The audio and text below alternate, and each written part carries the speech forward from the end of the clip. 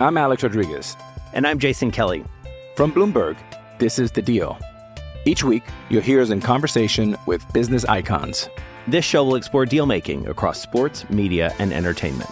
That is a harsh lesson in business. Sports is not as simple as bringing a bunch of big names together. I didn't want to do another stomp you out speech. It opened up so many more doors. The show is called The Deal. Listen to The Deal. Listen to The Deal on Spotify. Why take one vacation with the family when you could take all of them? With Royal Caribbean, you don't just go to the beach. You visit a private island and race down the tallest water slide in North America. You don't just go for a road trip. You ATV and zip line through the jungle. You don't just go somewhere new. You rappel down waterfalls and discover ancient temples. Because this isn't just any vacation. This is all the vacations. Come seek the Royal Caribbean. Ships Registry, Bahamas. When you need mealtime inspiration, it's worth shopping Kroger, where you'll find over 30,000 mouth-watering choices that excite your inner foodie. And no matter what tasty choice you make, you'll enjoy our everyday low prices, plus extra ways to save, like digital coupons worth over $600 each week. You can also save up to $1 off per gallon at the pump with fuel points. More savings and more inspiring flavors make shopping Kroger worth it every time. Kroger, fresh for everyone. Fuel restrictions apply. No breaks. No breaks. No fear. No fear. The official British Speedway podcast. Welcome along. In the depths of winter, there's not a great deal of Speedway action for us to watch, but there's plenty to talk about across British Speedway with various team announcements happening. I'm Ian Brannan. In this episode, I'm going to be joined by Eurosport's Dave Rowe to look at the Premiership and Championship team announcements so far and what we make of the various moves at the AGM, where a few tweaks have been made to how Speedway is going to look in 2023. We also catch up with one or two people who have been speaking at the various talk-ins that have been happening in the last week or so. We'll hear from Chris Van Straten on bringing Rory Schlein back to British Speedway. It took me completely by surprise. When I first got the message, I didn't realise that's what it was about, you know. Are you all right, boss? And I'm on my way back, and I didn't realise that he was on about competing again. And Alex Brady on bringing Christoph Kasperzak back to the Adrian Flux Arena. It's cost him a lot of money. He's not here to make the numbers up. He's not here to put up on the centre green after lap 2 if he's not at the front. He's here desperate to win. And we have a good catch-up with Ben Duffill, one of the men behind BSN, the British Speedway Network, on their successful 2022 and their plans for 2023, which includes not only 35 championship meetings, but 19 premiership meetings coming to BSN next year. It's all on the way on No Breaks, No Fear. No breaks, no fear. The official British Speedway podcast. Welcome along. Well, here we are. Christmas just around the corner. Santa's packing his sleigh. Some gifts have already been delivered to Speedway fans up and down the country. A few more set to arrive between now and the big day, and certainly before the start of next season. And I just thought the idea of doing this podcast was to update everyone on what's been going on, really, in the background of British Speedway. We had the AGM, of course. There's various team-building announcements being made. There are plans afoot for 2023, and really just to update you on all that we know at this moment in time. And joining me throughout this episode is Dave Rowe of Eurosport, but of course Speedway journalist, and he's been very much in the thick of everything that's been happening across British Speedway and the various announcements you might have read about in the Speedway Star. And Dave, it's looking like an exciting year. You know, we're heading into a different era now, because I know that 2022 was a relatively normal year. 2023 set to be even more like the old days, particularly with restrictions being relaxed for riders racing in different leagues, and also travel restrictions now much easier than they were a year ago. And really looking at a different time now for British Speedway, and some exciting team announcements, and it's looking like an exciting year, 2023. Yeah, I'd agree with that. It's good to see what's happening so far, certainly in terms of riders coming back to the UK, and you mentioned a couple of the reasons why they've been away for the last 2 or 3 years, so very positive signs there, certainly with some of the Premiership teams that we're seeing declared so far. I think that was always the aim from what was rubber stamped at the AGM. I think most of the things that happened at the AGM, we were aware of what was likely to. Perhaps the big change or the big surprise on the day was the Championships different fixture schedule to what we've been expecting, but largely the AGM was as expected. And yeah, I agree with you. What we've seen for the next 2 or 3 weeks or so has been decent teams being built, a lot of excitement for next year. Obviously, everyone has to get through the winter, and it's tough for people. We understand that, but yes, there is real encouragement that come March, April next year, then I think we're going to have a decent show to look forward to. Let's have a look at some of those things then that were rubber stamped at the AGM. As you say, these are sort of the end of a long season of negotiations in many respects. I remember the Championship management all getting together on that night, the day before Cardiff, in the middle of summer or whatever it was in August, and a hot day, and that's where some of the decisions were being made even then. But a change to the league points. Now, this came off the back of a bit of a public survey, didn't it? Ask the fans what they think. People have got their opinions on it, but the old school aggregate bonus point is back. Now, I'm a big fan of that. I always was. We've not had the aggregate bonus point since the late 2000s, although it's carried on in Poland and Sweden. I understand the rationale behind what we've done in recent years in terms of giving points to away teams or giving you extra points for winning by a certain amount. I felt the league table to an outsider was far too complicated. It had about 17 different columns for all the different things you could do. I think this does simplify things, and I think generally it adds more interest to meetings too, particularly for a team that might go away in the first leg, if you like, of a league match and going to be losing by 14, 16 points. There's still an incentive there to make sure it doesn't get any worse, because they may feel they can come back and turn that round at home and get the extra point. So I think generally that keeps more meetings alive. We have a more straightforward system of 2 points for a win, no points for a defeat. We still have super heats. Now, I know that divides opinion as well. What I will say is that the 3 super heats that happened in the Premiership last season for the 45-all draws, they all threw up really exciting races. It gives you an extra race with the top boys on the night going for it for an extra league point. You still get something. If you lose that super heat, you still get a league point. So you're only gaining one by winning it. You're not losing one by losing that super heat. So I'm in favour of the changes. I think they're about right. I think it will make our league table also far more straightforward to understand. And super heats in the Championship as well, which is, of course, a new development. And I think in this last season, in 2022, we would have had, potentially 5 super heats in the Championship if they're in. So a good chance of seeing one through the course of the year, maybe. I think so, and also, importantly, we're seeing this across all 3 leagues. What we are now unifying the format across the sport. And this is something that also was quite hard to explain in previous seasons.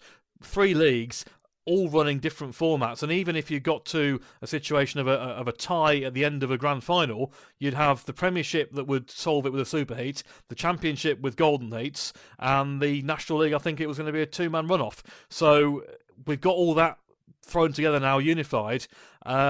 I'm sure, you're absolutely right. There's a good chance that you will see a 45-all draw at your track or involving your team at some stage in the season, in which case you get the extra race. Like I say, the ones I saw last year were entertaining. It's almost like a pairs race because, it is a pairs race effectively, because second and third is better than first and fourth. That's the extra point.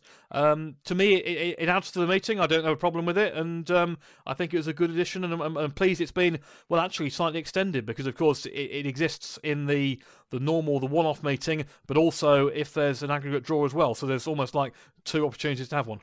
It's the extra drama, isn't it? People can say that they're not in favour of it or whatsoever, but I defy anybody to be at a meeting like that and you've got a horse in the race and it comes down to a super heat. It's got to be exciting, hasn't it? Because somebody's going to win and lose there and then. It's the old penalty shootout. It's what we want. It's how we want meetings to be resolved. Yeah, this is it. Sport has moved on in the last 20 years or so, and we're not the only sport to use playoffs. We're not. Look back at British finals before the mid-1990s. They ran on the 20-heat format. Now, nowadays, you wouldn't dream of running a British final that doesn't have a final, a deciding shootout at the end. Everyone knows that someone can score a 15-point maximum. It doesn't automatically mean they win the meeting. But the thing is now, the riders these days, they've grown up in that format. In Grand Prix, in big meetings, there's a final. That's how it happens. And we're in the entertainment industry. Obviously we want the worthy winner as well, but we're in the entertainment industry, and quite often that means a big finish. That means towards the very end of your meeting, that's when things are decided. Now, you can't manufacture that throughout. If someone's winning 60-30, that's how it is. But if you've got a close meeting and they finish level, then why not find a way to sort it out? Well, on the subject of close meetings and finishing level, one thing that will not be in doubt anymore are close finishes at the finish line, because transponders are coming into British Speedway right across the board. And this will mean, certainly for referees, that there's no doubt about who finished first or if anybody was moving at the start line. And we're also going to get much more data from these devices as well. Timing data, obviously race results. And so fans are going to have a greater level of information coming from the races and from the bikes. And we're also going to have a different life for referees up and down the country in judging winners and final positionings and all that kind of thing. There'll be no doubt anymore. Yeah, and something that some people don't realise is the fact that many of the referees' boxes are not actually fully in line with the start-finish line. Some of them, like Wolverhampton and Birmingham, are offset by some distance down away from the start line towards bend 1. Others might be in line with the start line, but the referee where he sits for the control panel, he or she sits, isn't quite in line. So there is sometimes some mitigation if there's some controversy. But as you say, this will sort stuff out. Jamie Courtney, I spoke to him a few weeks ago to explain this, and he was very clear. Speedway here is not doing VAR. It's not trying to re-referee meetings, but what it is trying to do is offer this certainty that can sort out, as you say, the close finish, also the jump start. There should be we're going to have start finish line cameras as well. So a jump start or whatever, the referee will have information for that very, very quickly. And there's also several aspects of it. The timing, obviously, we'll know for certain race times, track records, etc., and all sorts of other data during races. Some of the things you've seen in Grand Prix and European Championships in recent years, speeds and so on. This sort of thing I think will come in as we go, but they'll start off with the basics. The transponders will be at all the tracks during 23. I think it's a big positive. Looking forward to it. Yeah.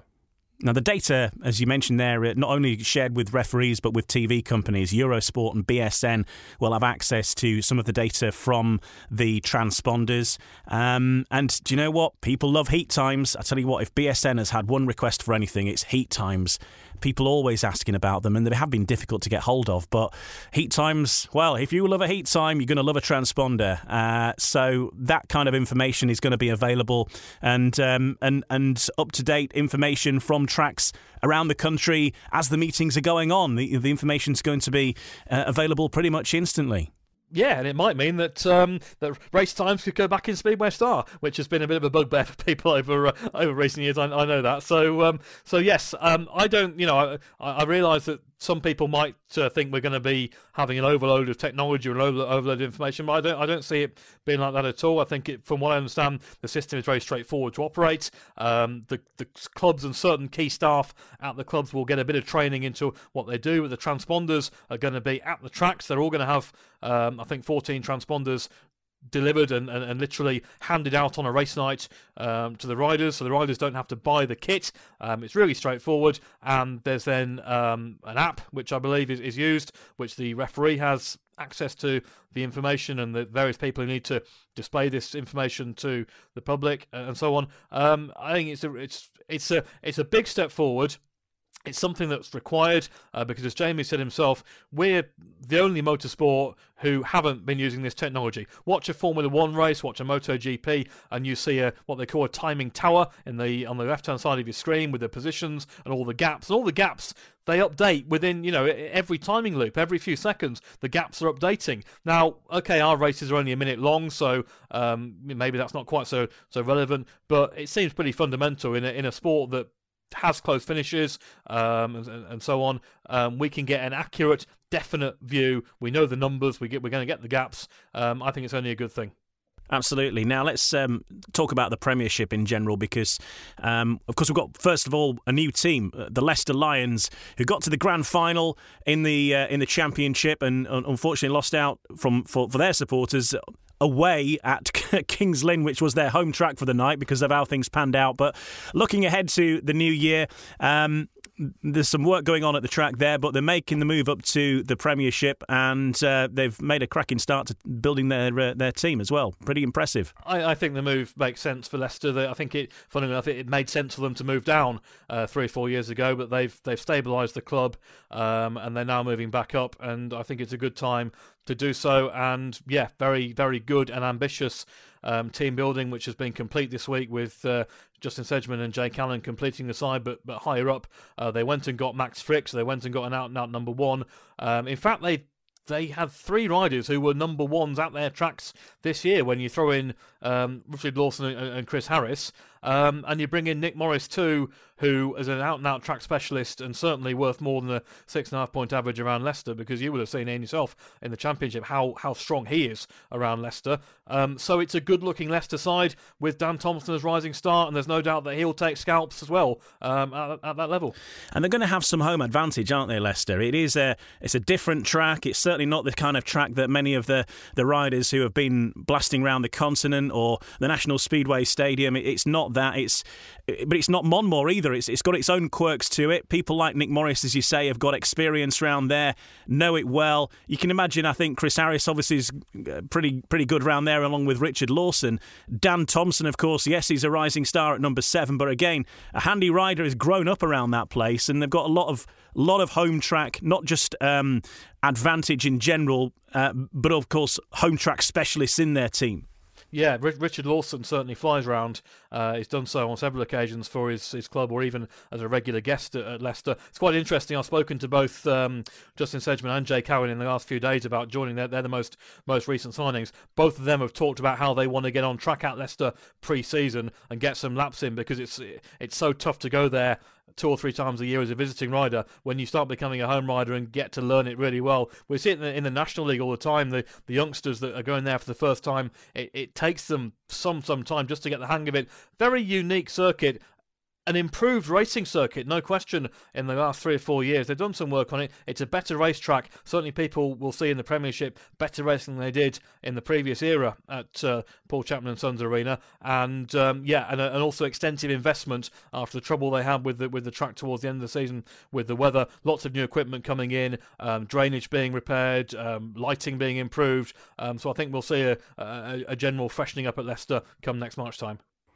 I think they're taking some of the centre green up as well, aren't they? Then sort of tarmacking that over, because that was a buster thing. He was saying with the problems that they had at the end of last season with that playoff final, there was nowhere to dry the shale out. It was, if there was somewhere to dig it up and lay it out, and that's exactly what they did at Kings Lynn before that grand final. Took the shale off because it was wet there that day, took it off, let it dry out on the infield, and then they put it back on again. And that's the sort of thing that they're maybe going to do, and give them a few more options to be able to work on the track when the conditions are tricky, because also getting equipment on and off the track was also damaging the track further, wasn't it, I think? That your second point absolutely there about the equipment getting on and off was, yes, causing trouble, and also taking a great deal of time to move. It's the way that the layout there does make it tricky for machines to come on and off, especially during a meeting, and certainly tarmacking that centre and allowing more space for that to happen, and shale if required. It's going to make the whole thing a whole lot more efficient. So fair play. They realise what the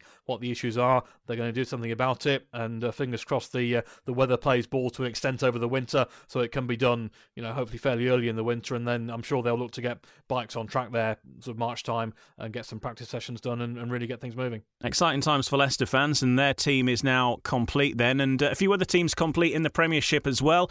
Of course, Bellevue announced their side a couple of weeks ago, and headline act there, of course, is Dan Bewley, and great to see the reigning British champion back in British Speedway at a track that we know well he loves very much. Brilliant to see Dan Bewley back in British Speedway. I know he wanted to be this year, but the regulations didn't quite allow for that, and he'd committed to Sweden already. But brilliant to see Dan Bewley back in the UK, and then of course Mark Lemon had the job to do to work out who of his winning team he was going to retain for next season. It ended up with Max Frick, who was of course injured in the end anyway, going to Leicester. There's no Matty Zagar next year, but Brady Kurtz did a great job as captain, and he's back. Really interested to see Jamin Lidsey back in the UK as well. Possibly not gone quite to the top like we thought he would. Certainly a rider who needs more racing, I think, because he was a massive talent and still is a massive talent. So it's good to see him back, although I think he broke his scaphoid in Australia at the weekend. So speedy recovery to him for that. I think he'll be exciting.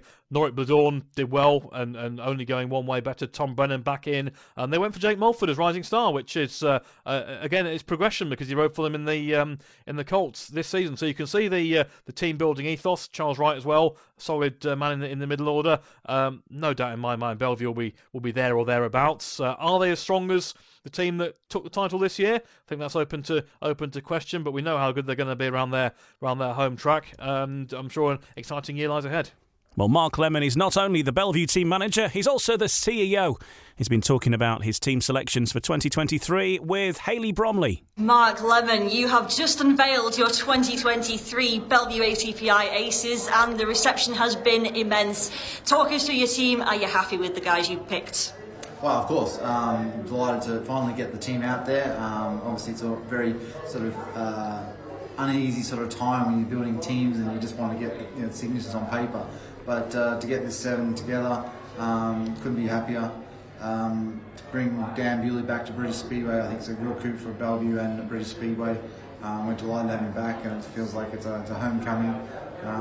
So that's great. Another catch, obviously, Jamin Lindsay to come back to the UK. That's what British Speedway's crying out for. These top riders come back. He feels like one of our own again. And Norwick, Tom, Charles. We're delighted to have them back, so looking forward to it. And obviously young Jake Mulford, he's progressed from the Colts into the Rising Star program, and he's quite exciting and very eager to get going. So absolutely, bring it on. I mean, we've got a title to defend next season. Some of the names from the reigning champions not rejoining us for the new campaign, and we wish those guys all the very, very best. But do you think you've got the septet to defend the crown next year? Yeah, we've got Norwick Bladorn as well. So, yeah, it's obviously Ryder's not returning. It's obviously hard to leave anybody out, and obviously we have to build a team to a regulation points limit. So we knew that we were going to have to break the team up one way or another. Matt Frick's been a great servant to the club, and Matty Zagar, he's just come in and just was a revelation these last 12 months. And obviously it's disappointing not to be able to bring him back, but. Obviously, I can only fit 7 in the team. And Joe Etheridge also the same. He's done a sterling job for us, and we move on. We do indeed. Well, Mark, we are so excited to see these guys in action. Cannot wait now until press day next year. All the best for your trip back to Australia over the winter. Have a well-deserved break. Let's bring on the 2023 campaign. Couple of notes on injuries, good and bad news. First of all, the bad news, Jaimin Lidsey has broken his wrist in Australia just this last weekend, and so he has to have surgery on that. Best wishes to Jaimin. Surely he'll be good for the season, but it does somewhat throw a spanner in the works of his Australian Championship ambitions, which take place straight after the new year, very, very early January, and you can't see him really being fully fit for that at best.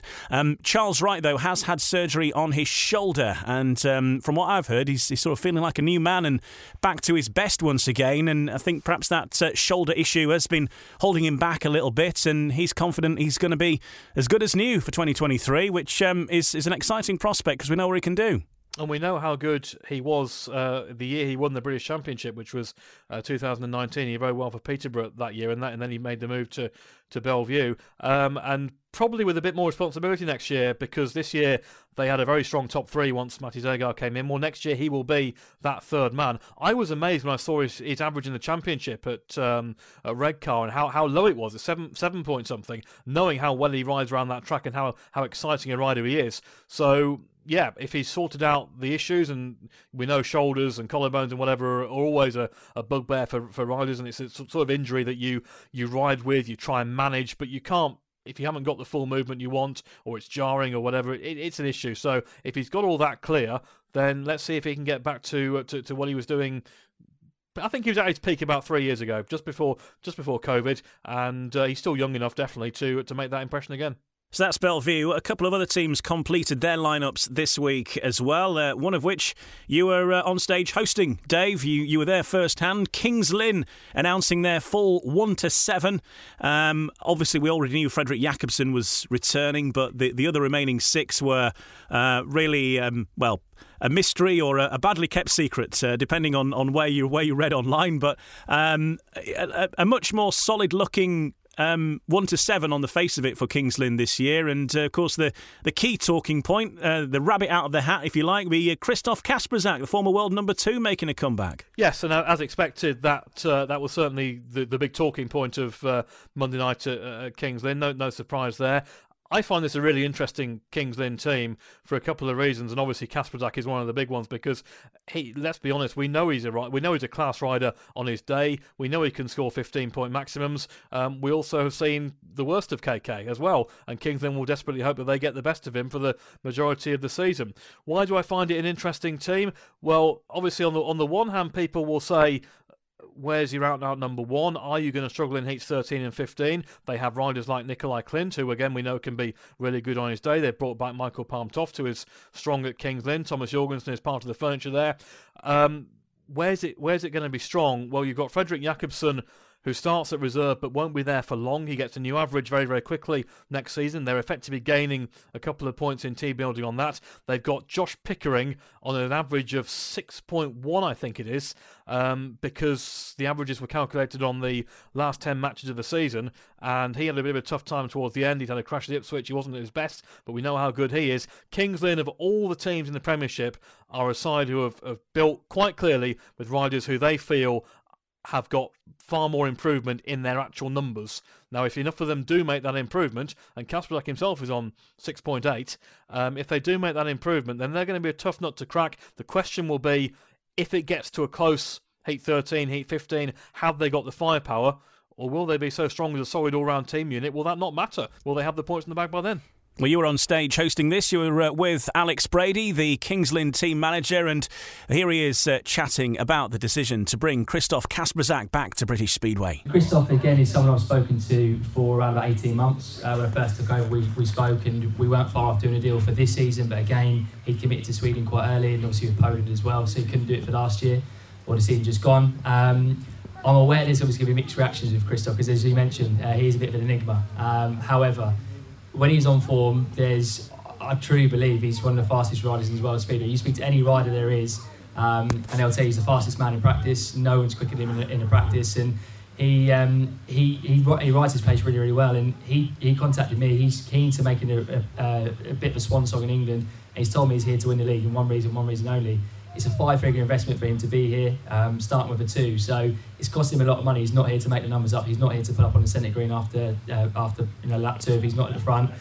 He's here desperate to win. And yeah, he rode well with Fred, and obviously they've got a really good working relationship. And he's been speaking to myself and Fred a lot while we've been away. And he's really excited by the challenge. He loves the track here, and he's desperate to try to win the league one more time here in England before he retires. So yeah, I suppose I saw somewhere online, might be someone in this room, say it's a bit of a Bjarne Pedersen kind of style, and I think they're possibly quite right with that. So yeah, he's a good team man. He's really been involved already with what we've been trying to build, and I'm really excited by having him here. And I think he's equally excited by the prospect of coming back to England. The remaining 6, even Jason as well. We don't have just Josh as a captain. We've got 6/7 captains within there. I don't really do a lot, to be honest. I was getting together and they talk amongst themselves. And Josh leads. Nikolai coming in was a massive thing as well. Effectively led the team with them as well, and Thomas last season too. So it's something that we work as a group, and by maintaining that continuity of having 5 of the same 7 from last season, I think that has stand to good stead. And the 2 characters we've added within that as well, Tofty and obviously Thomas, are best friends, and Tofty really should be part of the furniture at Kings Lynn anyway. And Krzysztof is a rider that gets on well with everybody in the team, and as I say, very good friends with Fred. So we should have a great team spirit, should have a team that wants to work for each other and do well for each other. And yeah, I'm really looking forward to it. And we've lost 2 riders from last season that were great for us, but I think what we've replaced them with, in my opinion, is a step forward. Alex Brady there, the Kings Lynn team manager, says that it's a step forward, and you've got to look at that lineup, and if you're a Kings Lynn fan, surely you've got to feel confident of having a good shot at the playoffs at the very least, and after that, of course, it's a bit of a lottery, but it does seem a more solid lineup than this time last year. I think so, yes, and obviously when Jakobsen does move up, their model is that they'll have a strong rider going at reserve, and that will be, depending on how the figures work out, either Thomas Jorgensen or even Josh Pickering for a time, depending on how the early season scores go, which probably quite a frightening prospect for others. So I think it's an interesting team build. I think there's no reason why it wouldn't work out, and it was good to see them also stick with Jason Edwards, because he came in mid-season. He had a great race with Jason Doyle at one point. He beat some good riders towards the end, and that's what the Rising Star's all about. So it's good to see them sticking with him. That's the Kings Lynn Stars then. Another team who are now complete are the Wolverhampton Wolves, announcing their final signing, Steve Worrell making his way back to Monmore for 2023. But the big talking point is the arrival back at Monmore of former captain Rory Schlein. Now, we'll talk more about Rory in a moment. First of all, let's hear from Chris Van Straten talking about that decision to bring Rory Schlein back into British Speedway, which came as much as a surprise to Chris Van Straten and Peter Adams as it did to everyone else. Here he is with Ryan Guest. We've always practiced and preached loyalty, and we've kept the bulk of the team from this season. And Rory coming back took us all by surprise. But, we just reflected on it a few hours, but we thought, no, we need to bring Rory back. He was a terrific servant in those years at Monmore Green. He's got his appetite back. He wants to come back to the UK, and, he wanted to come back. We were his first choice. So we've took him back into the team. At the same time, we'd released Nick Morris, who Leicester have expressed that, they needed the continuity and to keep Nick with them for this coming season. So we released Nick. Rory fits into his place, and then we just needed, some new blood at number 6. And we're very excited by all the reports we've heard about Zach Cook. And he was 23 years of age, and probably not an overnight sensation, but from what we've heard, he's an exciting young rider with a lot of progress still to be made. So hopefully that will be with a Wolverhampton Wolf on his race shirt during the coming season. Yeah, like you say, the big talking point was the return of Rory Schlein. Obviously retired at the end of 2021, moved back to Australia with his family. When he rang you and told you, what were his thinkings about moving back to the UK, and not only moving back to the UK but taking up Speedway again? Well, it took me completely by surprise. When I first got the message, I didn't realise that's what it was about, Are you all right, boss? And I'm on my way back, and I didn't realise that he was on about competing again, in not only, in Premiership, but also in Championship. So full-time Speedway rider again, which I didn't expect. I don't think anybody expected.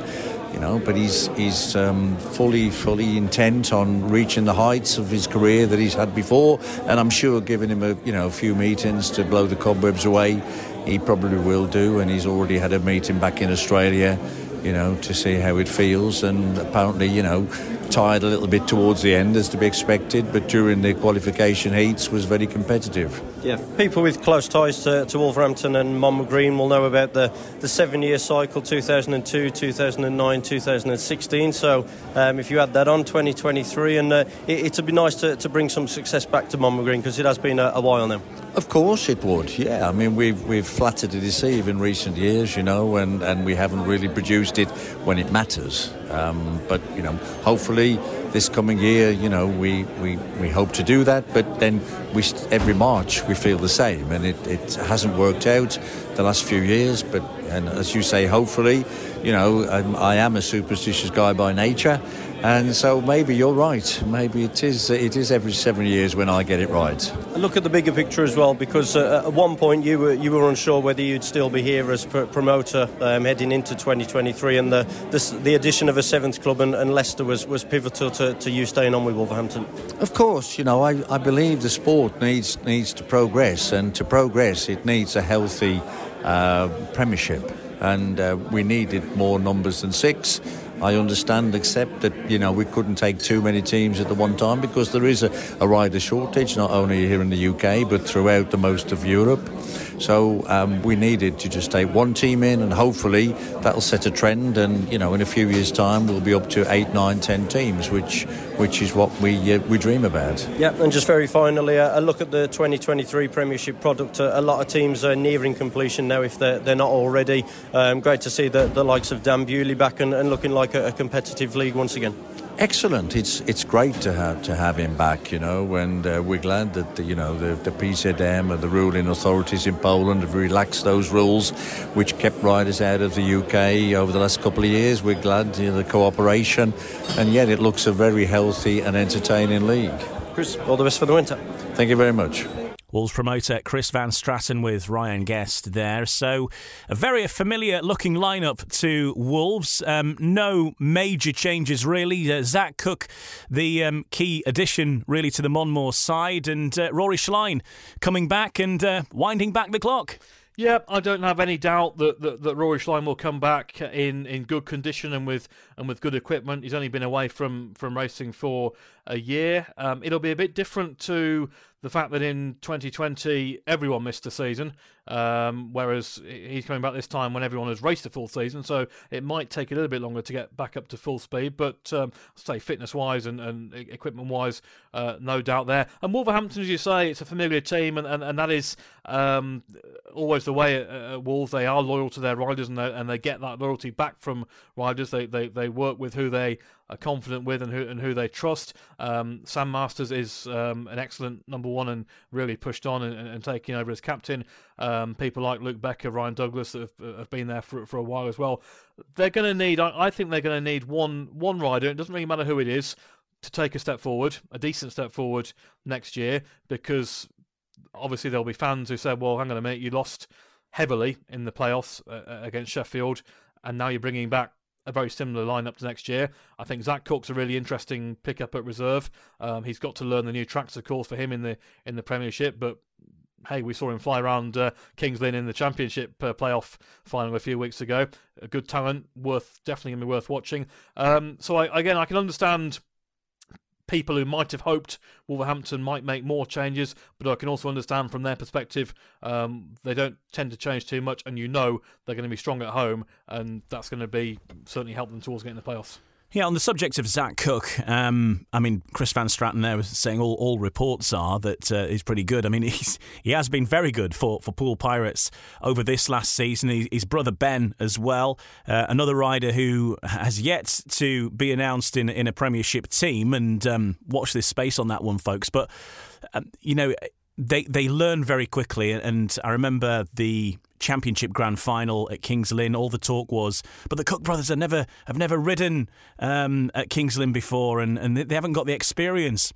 And then Zach came out, took a bit of a beating in Heat 2, came out Heat 5, went from 4th to 2nd on the last lap. And it's like, yeah, I think we can probably put that argument to bed now. So very, very good riders indeed. And they're going to be an exciting addition. And Zach getting his chance with Wolves is a great opportunity. And another in the production line of great Australian talent that Neil Middleditch and Matt Ford and Danny Ford now have helped to introduce to British Speedway. Yeah, they've both done really well. The rumour mill would suggest that Ben Cook may well also be seen in the top flight next year, but we'll wait and see on that. And certainly, I'd say that the time is definitely right for them to do so. They've done their apprenticeship in the Championship, and I think they'll both be very strong in that in the Championship themselves next season. No question about that. Good time for them. Zach, once he learns one more, hopefully he'll do it pretty quickly. He'll be at reserve. There's some good reserves down there. Definitely, but they're really interesting. Yeah, always good to see new faces in leagues who haven't appeared before, and you find out more about a rider as well when you see how they adapt to a different level, different circuits. So yeah, lots to look forward to there. The Sheffield Tigers, the most recent side then to complete their lineup, and I think many people will be unsurprised to see Adam Ellis filling that final berth.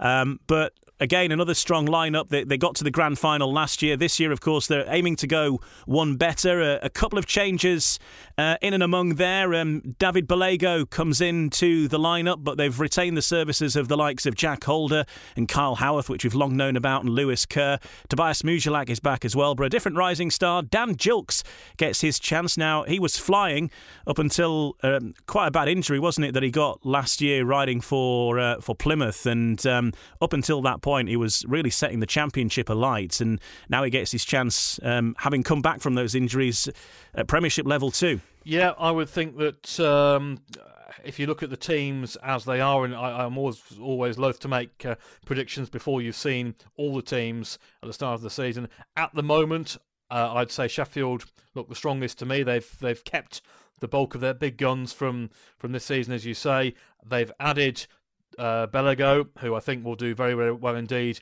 on the Sheffield track. I think it will suit him. Funnily enough, there's a real throwback to old Swindon teams when you look at him and Adam Ellis and Tobias Mujilak in the same side, so there's a lot of familiarity there and team spirit. That looks good. Dan Gilks, great to see him in the Premiership. I think he would have got his chance in the Premiership this year, but for the injury. He was named in the Peterborough squad this year, and I think that he would have had outings for them this season. So as far as I know, he's fully fit, back in training, and been back on a bike as well. So he's one to look out for. He's certainly a real talent. You can't say with any confidence in mid-December that this team is going to be champions come next September, October time. So much can happen between now and then. But certainly if I was a Sheffield fan, I'd be looking forward to next year with a great deal of hope. The Ipswich Witches are a work in progress. They've announced Eric Riss this week to join Jason Doyle, Danny King, Kenyon Rowe and Jack Thomas in the lineup. Of course, a few of those were part of the Ipswich Witches in 2022, including, of course, Eric Riss, who's back for more. Still a few riders to announce there, but I think the interesting addition there is Kenyon Rowe, who's a rider who's been talked about quite a bit, Australian rider. Of course, he knows Jason Doyle, and I think Jason Doyle's had quite a big hand in convincing him to join Ipswich, because there's a bit of interest from across the leagues, and he had a decent season in Poland as well, didn't he, last year?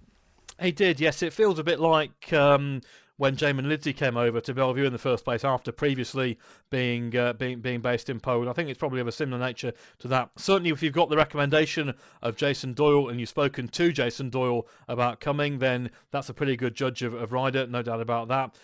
So I think it's an interesting move. And again, it's good to see a new rider coming in. And one of the criticisms of recent years has been too much similarity between Premiership and Championship. Well, we're seeing that. I think that gap change next year in favour of some different riders in the Premiership. So it's a new face for Ipswich, which is good to see. As you say, there is a couple of gaps still in their side that we don't know yet whether they're going to try and get heat leader backing for Jason Doyle or go for more solid in the middle order. That's not been confirmed yet. I think everyone knew that Danny King would be back there. He's part of the furniture at Ipswich. Eric Riss was going well for them this year until he had his injury, and I think they'd missed him more than they thought they would. They made a couple of changes at the time because they'd also got the Ben Barker issue to deal with. They weren't quite the same after that, so I think they'll be pleased to have Eric Riss back.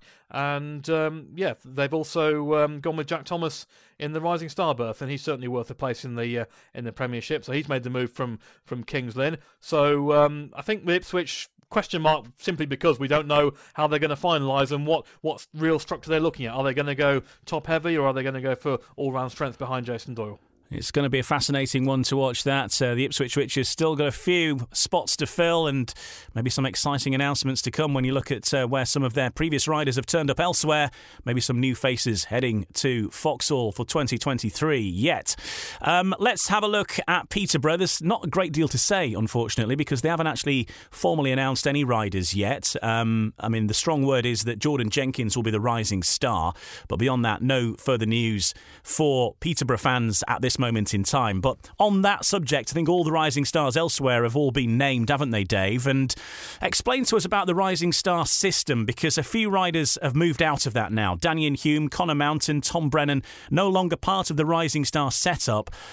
What's the plan after rising star? How does life go for them, and how do they then now kick on to the rest of their careers out of the rising star setup, and how the other rising stars decided? Yeah, absolutely. Well, a couple of things to go through there. First of all, the criteria for, if you like, leaving the rising star system, and that's based on either on achievement in the case of Tom Brennan, and I'm not sure the exact cut-off, but the average that you achieve, and he's clearly gone beyond that. Everyone can see the system has worked for Tom Brennan. He's now an established Premiership rider, so he is out of it on that basis, although of course very much still back in at Bellevue anyway. In the case of the other two riders you mentioned, Daniel Hume and Conor Mountain, that's based on age. I am told that the actual age range for a rising star is supposed to gradually go down as years go on. So I think those two are both around the mark of maybe 25, and maybe you could see in 2 or 3 years' time the rising star cutoff would be maybe 22, 21 or so on, and generally come down. So it's good to see new lads coming in, the people like Dan Gilks, other clubs sticking with their riders. I think you're probably not too far off the mark with Peterborough on that one, with who they're likely to end up with. Now we're told that when a rider leaves the rising star system, they get a 25% discount on their average. So normally a British rider gets a 2.5% discount, but a rising star leaving that scheme gets 25%. So that's what Tom Brennan, going back to Bellevue, will be on 25% of his average from this year. As things stand, as far as I'm aware, neither Conor Mountain nor Daniel Hume have a Premiership place, certainly not one confirmed. I found that disappointing, if I'm honest, because I think both of those were successful riders with their teams, with Sheffield with Conor and with Ipswich with Daniel. Both did their job, so I think if the system is working 100% perfectly, then riders who have done well with their clubs would find a place having come out of that scheme. So hopefully that will change in favour of them in the not too distant future. And yeah, I'm very hopeful there will be a list published. I know there was some discussion at the AGM in terms of exactly what the makeup was going to be of riders, and there were maybe a couple who either were moved onto the list or moved off it or whatever. So that was definitely discussed at the AGM, and certainly my intention as someone who is involved in maintaining the BSP website is that as soon as that list is available, that will be there. That's Dave Rowe, Speedway journalist that you'll know very well, I'm sure, and you'll read his works in the Speedway Star, and as Dave mentioned there, involved with the British Speedway website as well, and of course a reporter for Eurosport, with us on this festive episode of No Brakes, No Fear, as we look ahead to 2023 and what it might bring based on the information that we know at this moment in time. Now, coming up in a little while, we'll hear from Ben Duffill, the man behind BSN, the British Speedway Network, along with Martin Hunter, and they're looking ahead to an even bigger 2023 with coverage not only from the Championship but also the Premiership. We'll hear from Ben in more detail very soon, but it's the Championship where we head next, with myself and Dave having a look through the team lineups that we know so far in the Championship, and that's all on the way in just a couple of moments. I'm Alex Rodriguez. And I'm Jason Kelly. From Bloomberg, this is The Deal. Each week, you'll hear us in conversation with business icons. This show will explore deal-making across sports, media, and entertainment. That is a harsh lesson in business. Sports is not as simple as bringing a bunch of big names together. I didn't want to do another stomp you out speech. It opened up so many more doors. The show is called The Deal. Listen to The Deal. Listen to The Deal on Spotify. Why take one vacation with the family when you could take all of them? With Royal Caribbean, you don't just go to the beach. You visit a private island and race down the tallest water slide in North America. You don't just go for a road trip. You ATV and zip line through the jungle. You don't just go somewhere new. You rappel down waterfalls and discover ancient temples. Because this isn't just any vacation. This is all the vacations. Come seek the Royal Caribbean. Ships Registry, Bahamas. Another day is here, and you're ready for it. What to wear? Check. Breakfast, lunch, and dinner? Check. Planning for what's next and how to save for it? That's where Bank of America can help. For your financial to-dos, Bank of America has experts ready to help get you closer to your goals. Get started at one of our local financial centers or 24/7 in our mobile banking app. Find a location near you at bankofamerica.com/talktous. What would you like the power to do? Mobile banking requires downloading the app and is only available for select devices. Message and data rates may apply. Bank of America NA, member FDIC. No brakes, No Fear, the official British Speedway podcast. Welcome back, I'm Ian Brannan, and in this episode, our little festive edition, we're looking ahead to 2023 based on the information that we know at this moment in time. And don't forget, over the course of winter, you can listen back to some of the old episodes of No Brakes, No Fear. I mean, yeah, you know, some of the news might be out of date, but we've got some great interviews with some stars of British Speedway. We've had all sorts of people joining us. Danny King, we spoke with Tom Brennan, Sam Masters, Josh Pickering. All sorts of people have been on as guests through the course of the season. So go back and have a listen to those interviews and, you know, I might learn something about your favourite stars. Right now, we're going to focus on the championship, which is back once again for 2023 with a few tweaks into the format, a change to how the playoffs are going to work. We've got the new BSN series at the start of the season, and it was originally talked about that there would be 2 home and 2 away fixtures for all of the championship sides to make the league season a lot busier, make it a bit more all action. But that idea was changed at the AGM, and we're going to talk about that now because, Dave, is there a risk here then, just to play devil's advocate, if you're a side and you're out of the cup competitions and your league season doesn't go well, somebody's going to finish bottom of the table, of course, it just has to be how it is.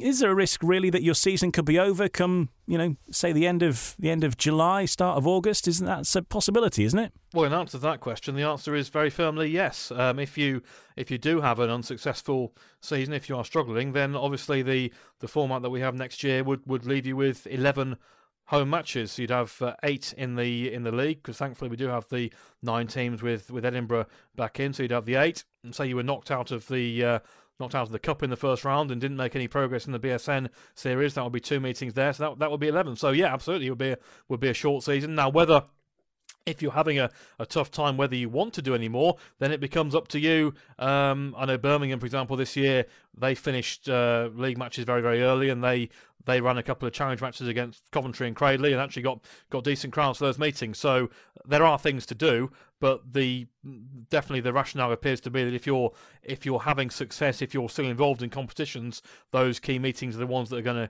going to continue. End of August is the cut-off. That's quite clear for all leagues, and crack on with the playoffs, or indeed in the championship, the mini-league system in early September. And I think the biggest problem, and you'll have experienced it yourself with BSN, was the situation we've had in the last 2 years. If the championship playoff quarterfinals got delayed, if one quarterfinal got delayed, it was then put back the following week, and it delayed everything. And that's why we ended up at where we did at the end of October or beyond. So the idea will be crack straight onto the playoffs, or the league stage of the playoffs in early September. It's 2 more meetings for each club, and then I imagine the grand final to be staged hopefully towards the end of September, when normally, fingers crossed, normally the weather isn't too bad, but you've got more scope to play with if it does go wrong. So I can see it both ways. What I would say is for the mini league at the start of the season, that is the only time to do that. I wasn't particularly a fan of I understand why the Summer Trophy was brought in when it was, but as far as a regionalised 3-team tournament, for me, the best time of the year for that is the start of the season, so it's good to see it back there.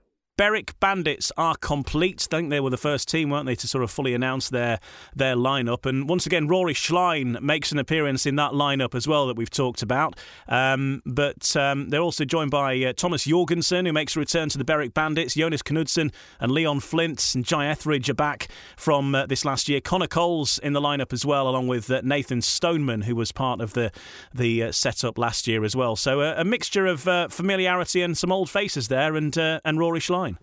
I think Rory Schlein will do well at Berwick. I think he'll go well around that track. I spoke to Thomas Jorgensen on Monday at Kings Lynn. He actually said that he felt that leaving the championship was a mistake from his point of view. He was trying to get things going in Poland, didn't really work out for him, so he'll be looking to establish himself as a big heat leader. Big year for Leon Flint. They've made him captain. He'll be one of the youngest captains in the sport, but he's certainly got those kind of credentials. Probably the key, you mentioned Jonas Knudsen, who looked good in his appearances. He'll be on that assessed average, so if he can make good inroads into that, then that's what will take them up. They've missed out, haven't they, Berwick, in the last few years?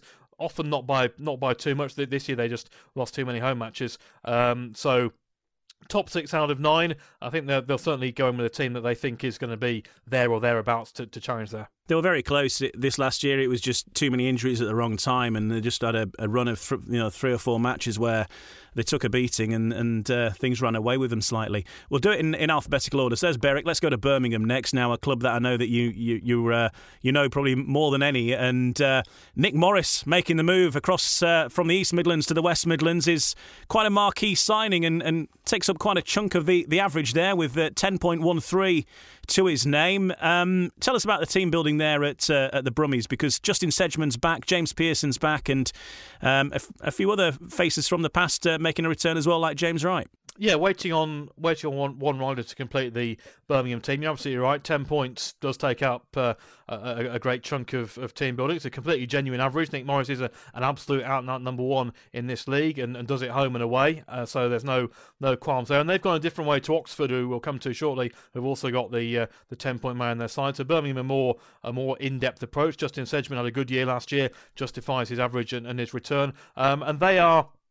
Talked about other teams talked about Wolverhampton actually in the Premiership. I think Birmingham need one of those other riders we've talked about, Stefan Nielsen, Alfie Botel, etc., to make a step up. And if they do that, then they'll challenge for the playoffs. I think James Wright's a good move. He goes well at Perry Barr, always has done, and looked good there last season. So I think he's on a slightly false average on that sort of 5.5 point mark. And James Pearson, second season, so time for him to kick on. We don't know yet who they'll complete their side with, but certainly after all the turbulence of takeovers and what have you this time last winter, I think the good news for Birmingham is that they're building a team. Here we are in early to mid-December, and they know what they're going with for next year. So again, fingers crossed for them, they can challenge. One of the big question marks for the Championship was Edinburgh Monarchs for 2023.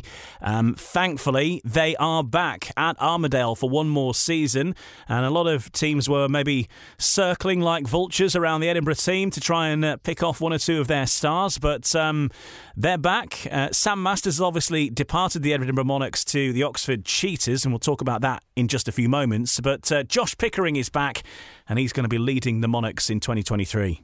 Yeah, indeed, and obviously vitally important for them to keep Josh Pickering, having lost Sam Masters, and there's no doubt that Josh Pickering will be a good number one for them this coming season.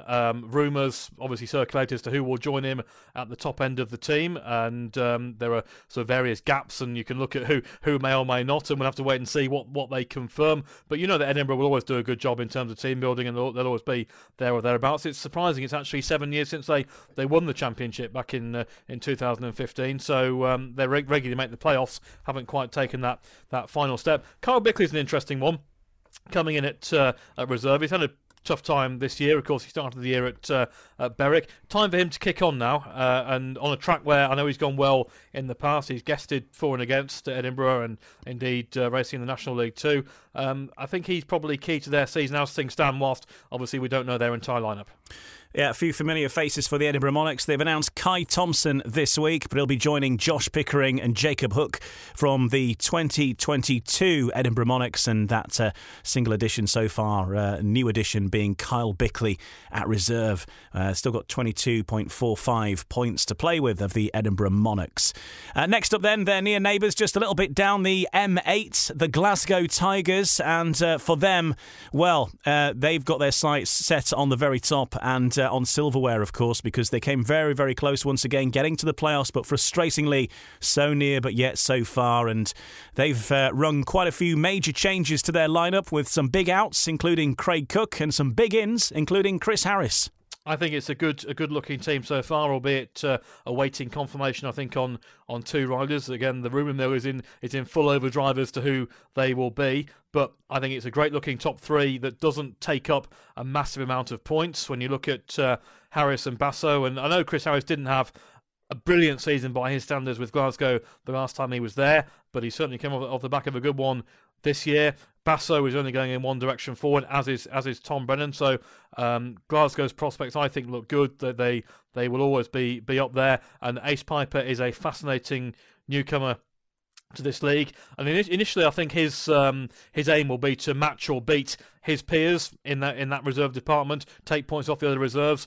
Certainly showed, as you mentioned, under 21 final. He had that ride, didn't he, at Bellevue in the pairs, in the Premiership pairs, where he rode a brilliant first lap, and then unfortunately on a really heavy, difficult track, he lost it coming off the fourth bend. But just, you see those little flashes of talent, and you see, well, that's what a rider can do. And we've seen the way people can mature from a youngster around Glasgow, so that's an interesting pickup as well. So without being certain about who they're going to complete their side with, Glasgow looking good so far. And Novak, if he can get round the away tracks, then again, that could make a mockery of his average.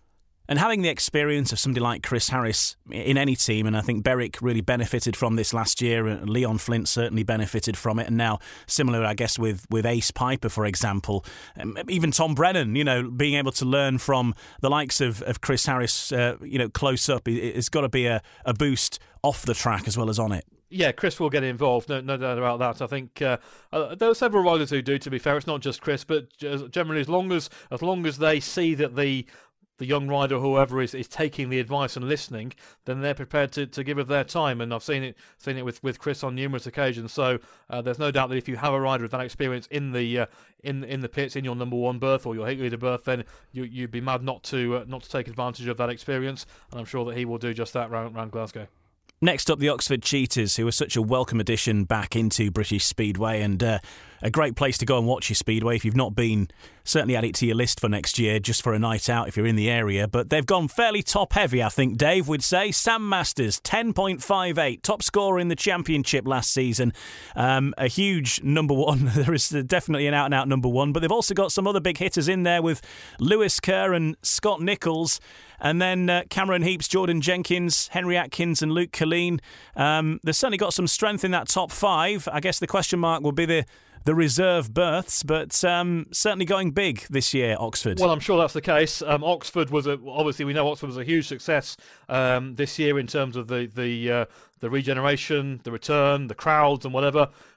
What wasn't a success, unfortunately for them, was the lead position, because they finished second from bottom, only 1 point off the bottom, which was, I think, with the team they had, was a big disappointment. So it's no surprise they've made big changes.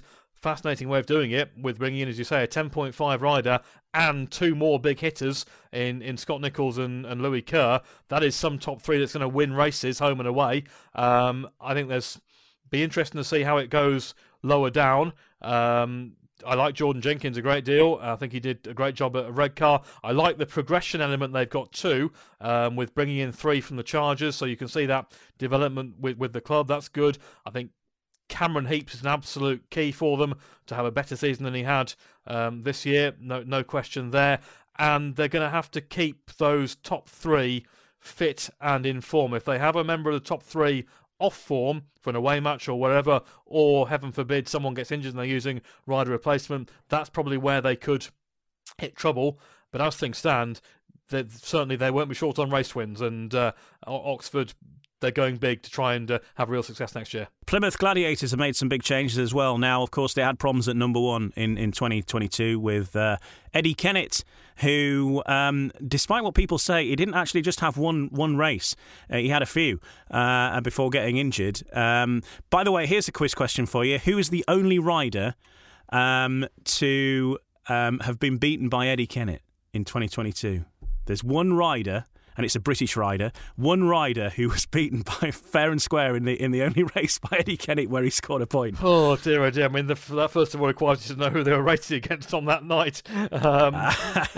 I think it would have been Poole. Right, okay. So if he was racing number one, then it would have been probably in Heat 1. Let me have a guess at Drew Kemp. Yes. Boom. Look at that, hey. I retire. I'm going to say. That's the peak of my career. Now I'm done. Wow. I'm impressed you can remember who was riding at number 2 on that day. Well, I couldn't. That was a guess as well, but yes. It was in there. Indeed. So anyway, they have got a number one now, and that is Kyle Howarth, who makes the move from Leicester. Dan Gilks, Ben Barker, Richie Worrell and Ben Trigger also announced. They've got a couple of spots left to fill there, but certainly looks like a solid lineup if Ben Barker can perform as we know he can perform, particularly at home. Richie Worrell, always a good solid pair of hands as well. Yep, good top end again. Richie Worrell flies around Coliseum, got a maximum there at the end of the season. Guesting, Kyle Howarth is a very, very good campaigner at that level too, and we know how good Ben Barker is. Obviously, his season ended in not the circumstances he would have wanted. Dan Gilks, key. He'll be starting in the top 5. I'm sure with the way their team is built.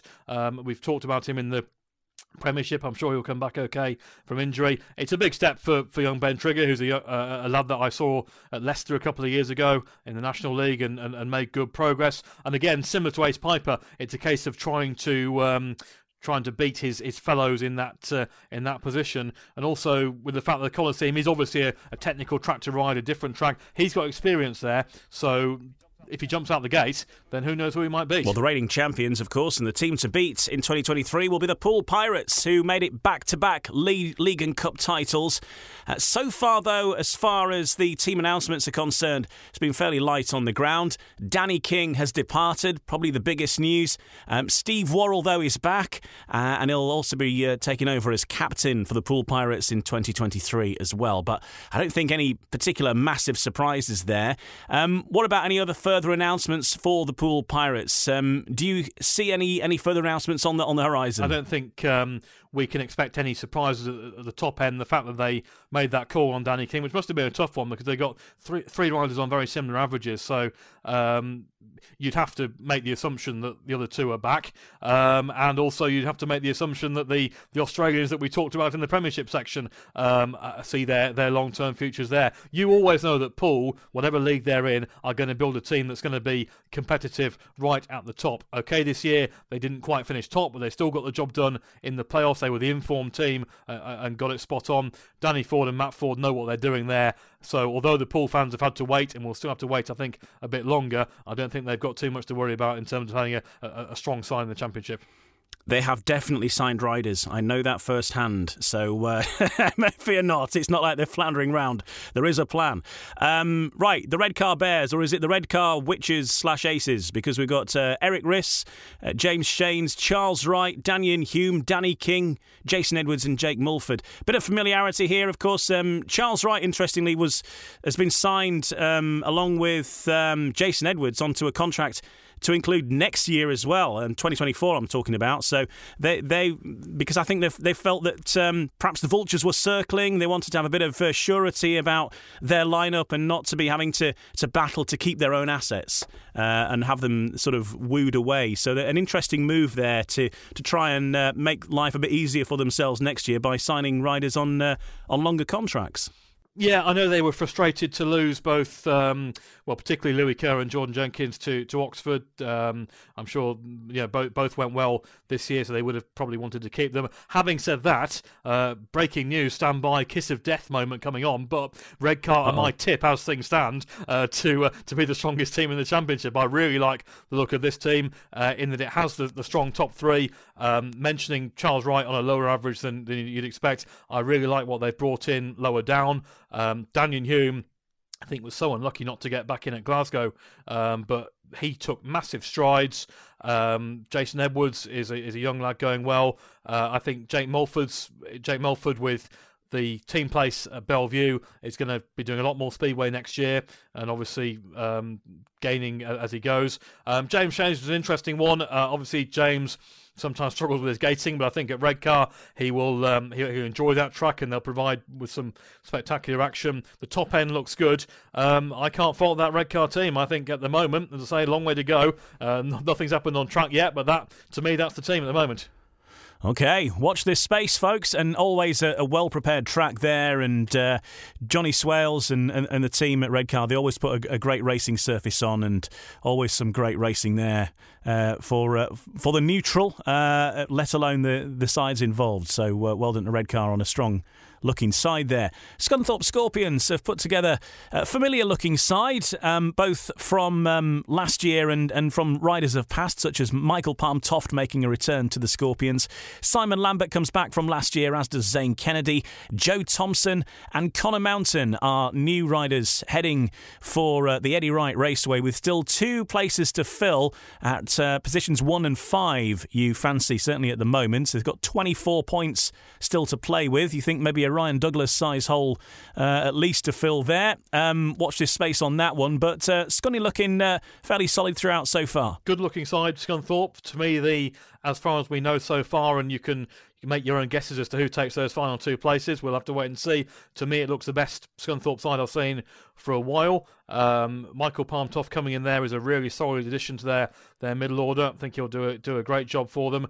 Connor Mountain likewise goes well on that track. Zane Kennedy was flying until he was flying, literally, towards the end of the season, and thank goodness he escaped largely unscathed from that accident. And yeah, Joe Thompson coming in at reserve. I find it disappointing that Dan, as things stand, who's got a 5.2 average, hasn't got a place in the championship. I find that very disappointing indeed. But Joe is underrated himself, and will do him good to get away from Leicester as a home track in the championship and learn a different circuit. No reason at all why he can't have the beating of several number 7s. I know Rob Godfrey's excited by the Scunthorpe team for next year, and whether it's a league-winning team, time will tell, but I certainly think it's a playoff team. It looks like everybody's capable of the playoffs, doesn't it? You know, there's no team there that you really fear for. They've all got their strong riders at some point. Of course, it's that unknown of the acid test of actually putting the team out on the track and seeing how it goes. And of course, injuries, as we know, can play a huge part. Hopefully, we don't have too many of them. But Speedway is that of that nature where these things play a huge part, and it's how teams then react to that and what the plan B is, isn't it?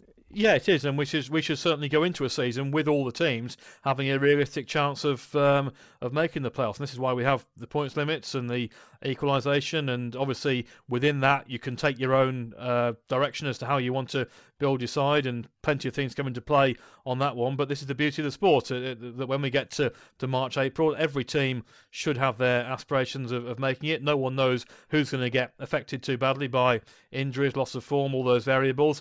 But that all gets worked out on the track, and I think it's a really interesting year ahead. And again, whilst I've said who I think at the moment is looking good, that could all change very, very quickly indeed. Yeah, it's the exciting part of the season where everybody's got a chance, and let's see how things pan out. A couple of other things before we wrap up this section.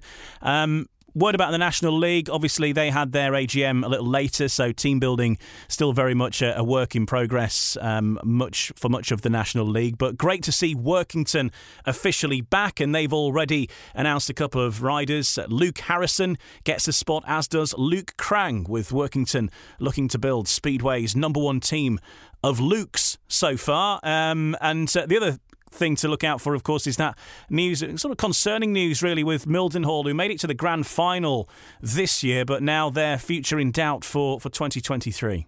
Yeah, fingers crossed on both those two clubs. They have until the 17th of January to confirm, and indeed anybody else who wanted to get involved has until the 17th of January to confirm. So let's keep our fingers crossed. I know Mildenhall suffered this year, and it didn't help them also towards the end with the long gap before the final, and they've made it pretty clear that they do need some additional funding. I know there's work taking place to try and achieve that. Let's hope they do, because we don't want to lose venues, and particularly a standalone venue at Mildenhall, so hopefully that will be okay. And Armadale, there was a piece in Speedway Star last week where John Campbell was explaining the situation there, and they're hoping that some of the eligibility criteria open up a bit to allow certain riders into the league, which would help them particularly, especially with the competition they're facing from Workington, which is brilliant to see Workington in and the work being done at Northside. But obviously up there you've got Berwick as well, and it would be good to see Armadale continue. So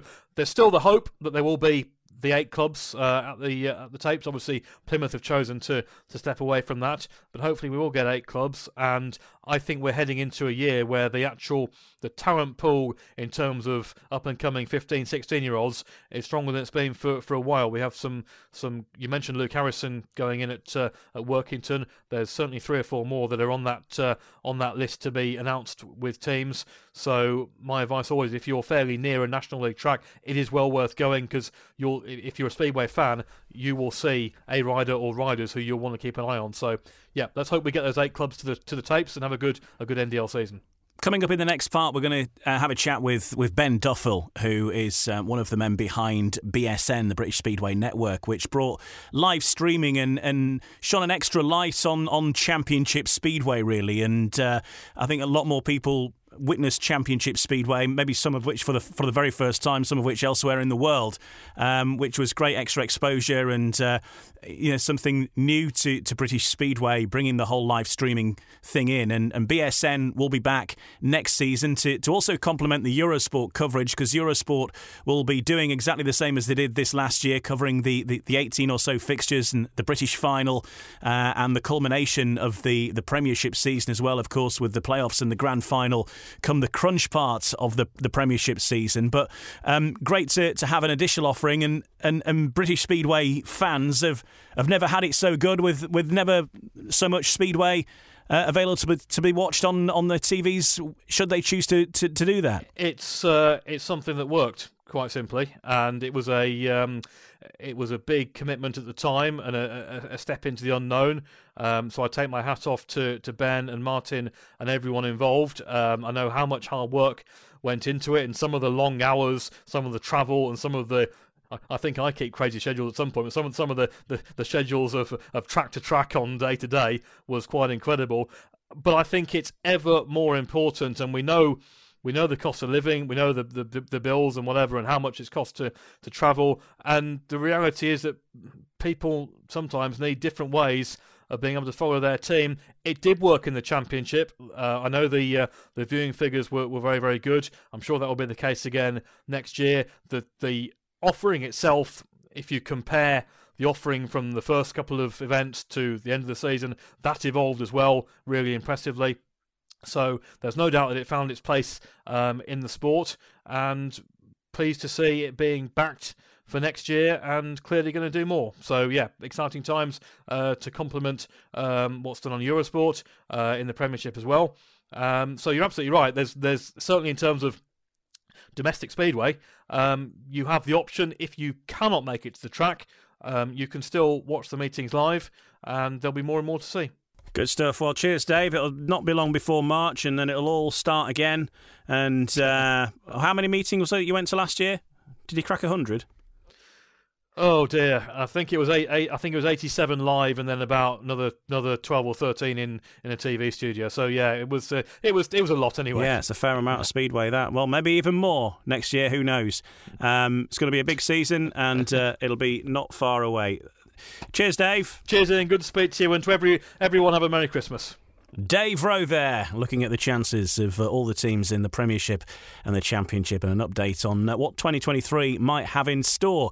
Well, one thing we did touch on there was BSN, the British Speedway Network, will be back in 2023, expanding their coverage, not only covering 35 meetings at the Championship level, but also now moving into the Premiership to supplement Eurosport's coverage with further meetings from the Premiership clubs. And we'll hear more about that and the BSN journey from one of BSN's creators, one of the bosses. Ben Duffill will be with us in the next part of No Brakes, No Fear. No Brakes, No Fear, the official British Speedway podcast. Welcome back. I'm Ian Brannan, and in this final part of the podcast, I want to turn the spotlight on one of the success stories of British Speedway of modern times, and certainly something that has taken my life in a different direction, and it's been fantastic for me to be a part of, but I know so many people have enjoyed watching the coverage of BSN, the British Speedway Network, which has brought championship level speedway into the homes and onto the mobile devices or wherever for speedway fans, not only in the UK but also around the world. And BSN will be back even bigger in 2023, and we'll hear more about that in just a moment. But one of the men behind the project is Ben Duffill, along with Martin Hunter, and this time last year Ben was an outgoing promoter at Redcar Speedway, where he'd been involved for quite a long time. And a year ago, Ben, this was all just an idea. It was something that I know you talked about as a possibility, and you had this knowledge that perhaps streaming could work. You knew the obstacles that needed to be overcome from the BSPL side, and here you are a year further on, and you must be pretty happy with how it's all turned out. Yeah, it's been a bit of a surreal journey, really. We have got to pinch ourselves every now and then to see how far we've come in such a short space of time. But yeah, at this point last year, it was an idea. We didn't actually pitch the idea to the BSPL until January. It's just happened so quickly. I think there were probably points this time last year where I didn't really believe it could happen. But yeah, big thanks to all of the clubs that put their faith in us and allowed it to, really. So that was 2022. 2023, BSN is back and even bigger, and 35 championship matches, that's already been announced, which is the same as this last year. That'll also include Championship Riders Individual, the Championship Pairs, the British Under-21 Championships as well. Plus, of course, BSN was involved this year with the Premiership Pairs. The big news this week is that BSN will be covering Premiership matches in 2023. Tell us more about that, because obviously it goes alongside the existing Eurosport coverage as well. So it's further enhancing the coverage of British Speedway, and Premiership Speedway is coming to BSN. Yeah, great news. Really excited to be working with the top tier as well. Obviously, we covered the Premiership Pairs, which we really enjoyed, and the Premiership came to us fairly early on to ask us if we would work with them on that, which we were really keen to do. The idea was to stream 2 or 3 meetings from every track, plus the Premiership Pairs and the Knockout Cup final as well, which we've agreed to do. So yeah, we're going to have a bumper schedule next year. We've got 35 championship meetings again, and we'll be working with the Premiership to cover 19 of their fixtures. So it's going to be a busy year for us, but it's something we're really excited about. When we first started the British Speedway Network, the name British Speedway Network, there was no coincidence that we chose that. We felt this was a product not just for the championship, but it could involve the whole of British Speedway. The NDL is a league we'd like to work with as well. We really need to look at what's possible, really, for us to achieve next year, because we've taken on a lot now with the Premiership and the Championship. So, just trying to figure out team-wise whether we can actually commit to any more than that. What we don't want to do is commit to too much and see a drop in quality. That's not what anybody wants. But, Rome wasn't built in a day. This was always a project that was going to take a little time to grow.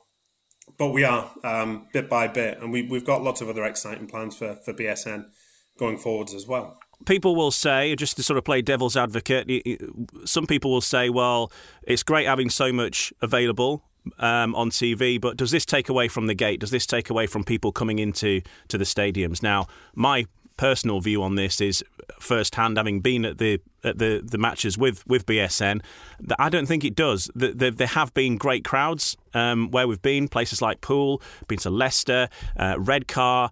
All these places have had good crowds, and I think the ones that perhaps where people will say, well, the crowd was maybe a bit less, are usually fixtures that have been rearranged, ones that weren't originally in the calendar. It's a restaging of a rain-off that's been put on a day that maybe isn't already ideal, whether BSN are there or not. So what would your view on that be when people mention that kind of thing? So we started streaming at Redcar when I was a promoter there, and that's kind of where this all began.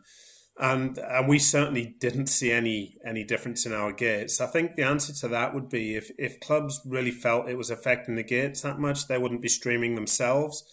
What we've found with our data is that usually we're pulling in people who wouldn't go to that track anyway. For example, if we're streaming in Glasgow, we open up to a whole new audience now that are not necessarily just watching from that area or the away fans. It's across the entire country.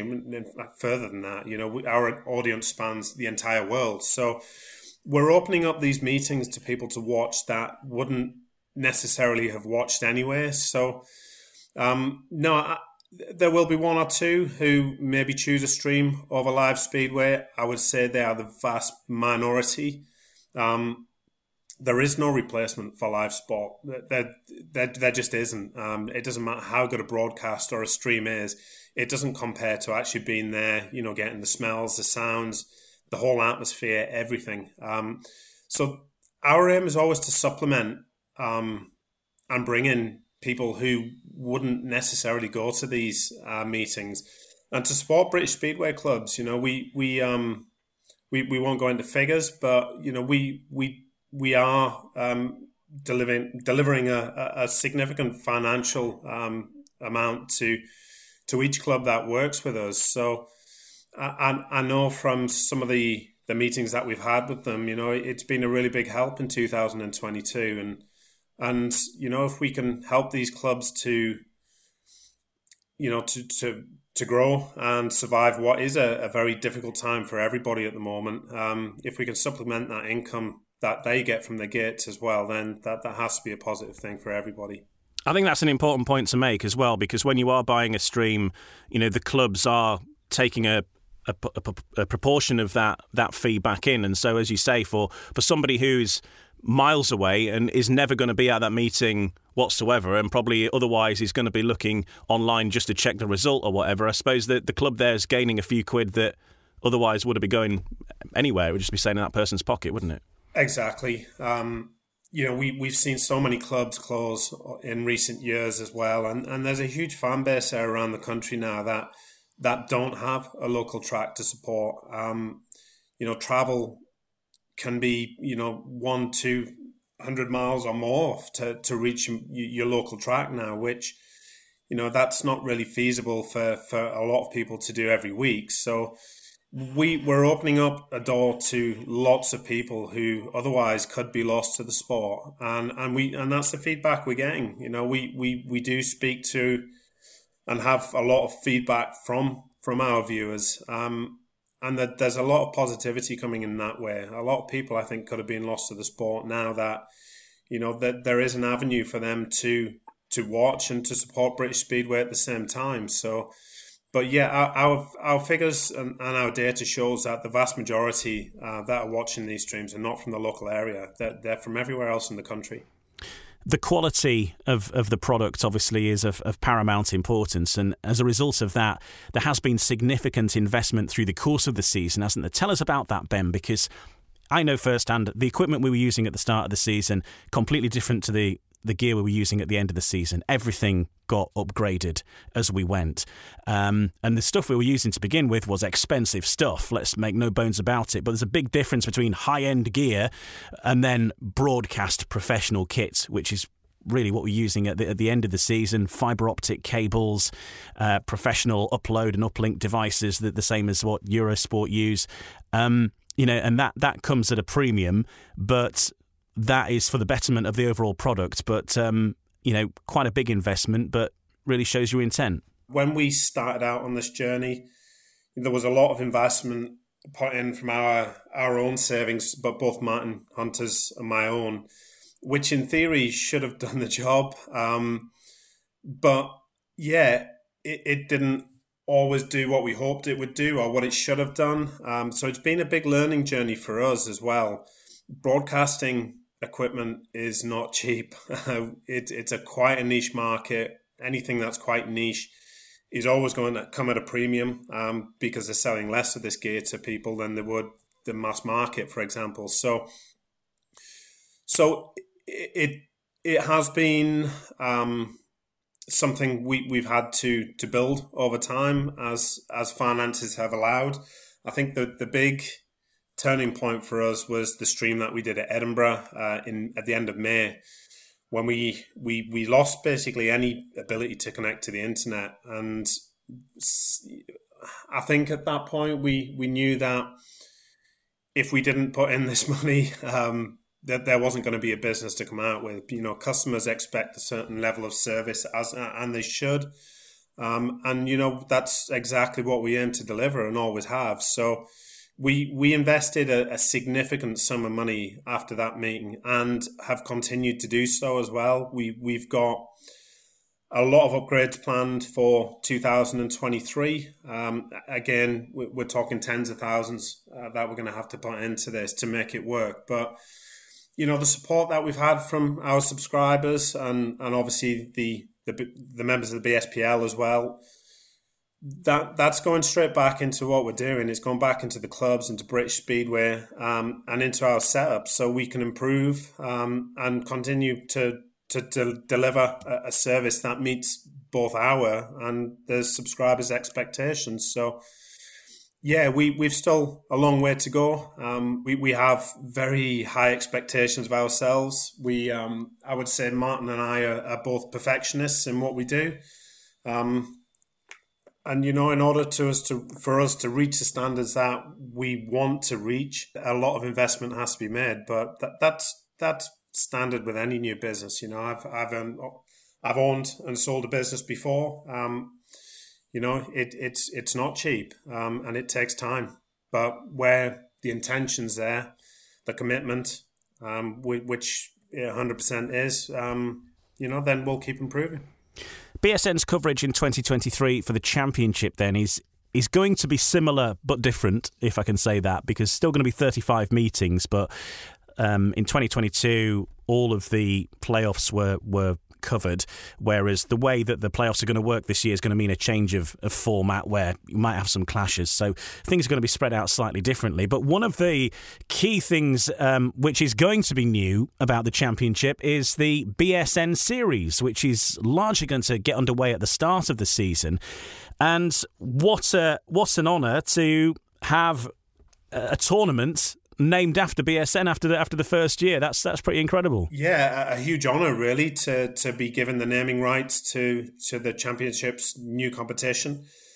I know that the championship are really keen to give this competition some real standing. That there've been a few tournaments such as this have come and gone over the years, and that's something that we want to change. So we want something that can become a mainstay for the championship.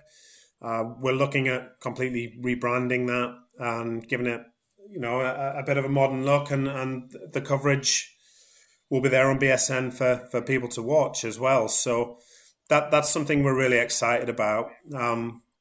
You touched upon the new structure for our schedule. Last year, we covered every playoff match. Because of the change in format this year, we looked at that, and the offer was there to do all of the playoffs as well. But looking at the bigger picture, we don't want to be a reason that the playoffs have to be delayed any longer than they should be. The playoffs went on for longer than anybody would have liked this year. The weather played a massive part in that.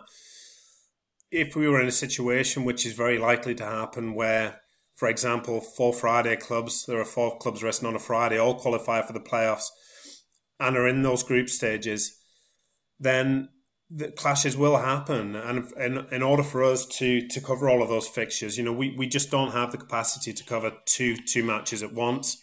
People want to watch live as well, so people don't really want to have to watch one and watch the other on demand. So we felt it would be better to cover one from each of those groups. What that will allow us to do is to pick probably the most appealing fixtures as well, and also to make sure that we don't cause any delays on the championship side and then move to the finals. So most of those clubs, I think, will be actually covering those other meetings as well, so that they won't be lost. If people want to tune in and watch those, they can, and they can actually donate that revenue directly to the clubs. So the option's still there for people to watch, but this was definitely the best way for us to do it.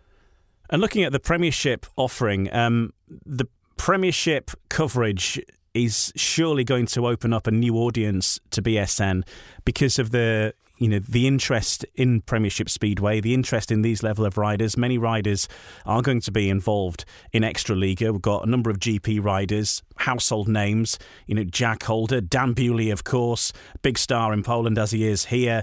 We've also got Tobias Mujalak, Krzysztof Kasperzak, and Jason Doyle, other names yet to be announced potentially as well, which could generate certainly big interest in Poland, big interest around the speedway world, and to be able to see these riders on BSN wherever they are, and surely that's going to open up a whole new audience.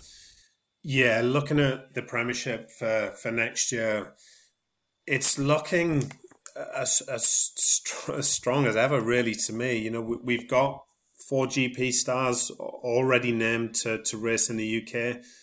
There are rumours of some very big names coming back to British Speedway as well. Whether that materialises or not, I'm not sure. Luke Becker's a reserve in the GPs as well. So, the standards looking good. It looks to be an exciting league, and for us to be able to showcase that as well is, hugely exciting for us. And I'm sure it's something that fans are going to be grateful for, because if I can only speak for myself, but the more speedway the better. I love watching my speedway, and there's going to be some really huge clashes next year. Like I say, some big names in the Premiership, and to open up that to people all around the world has got to be a positive thing. So, yeah, I think it's going to be really well received. Yeah, it is shaping up to be an outstanding year, and as you say, there are some names I think yet to be revealed potentially, but if it all comes off, I think it's going to be. I mean, people look at the Polish league, but I think you've got to say that the British league will be a very close second, because I think that the excitement levels in both of the top 2 leagues are going to be more than probably Sweden will deliver, surely, and Denmark. I can't see another league that's going to have bigger names, bigger clashes than, apart from Poland, than the British league next year. It just isn't. British Speedway still has a lot to offer. The way teams are shaping up next year, there's definitely going to be more of a disparity between the standards in the Championship and the Premiership. I think, the relaxing of the Polish rules, where last year a lot of these top riders were restricted as to how many leads they can do. They can do one more now, and obviously Britain is high up there on the wish list of some of these riders to be able to compete in. So the fact that we're seeing some of these names come back, we saw Tobias Mugelak as well come back into British Speedway. We got Frederick Jakobsen at Kings Lane, who's a huge talent. It's really, really positive. I'm really liking what I'm seeing in the Premiership for next year. I think it looks very positive. It's hugely exciting for me. And hopefully that can continue, because it's good for these riders too.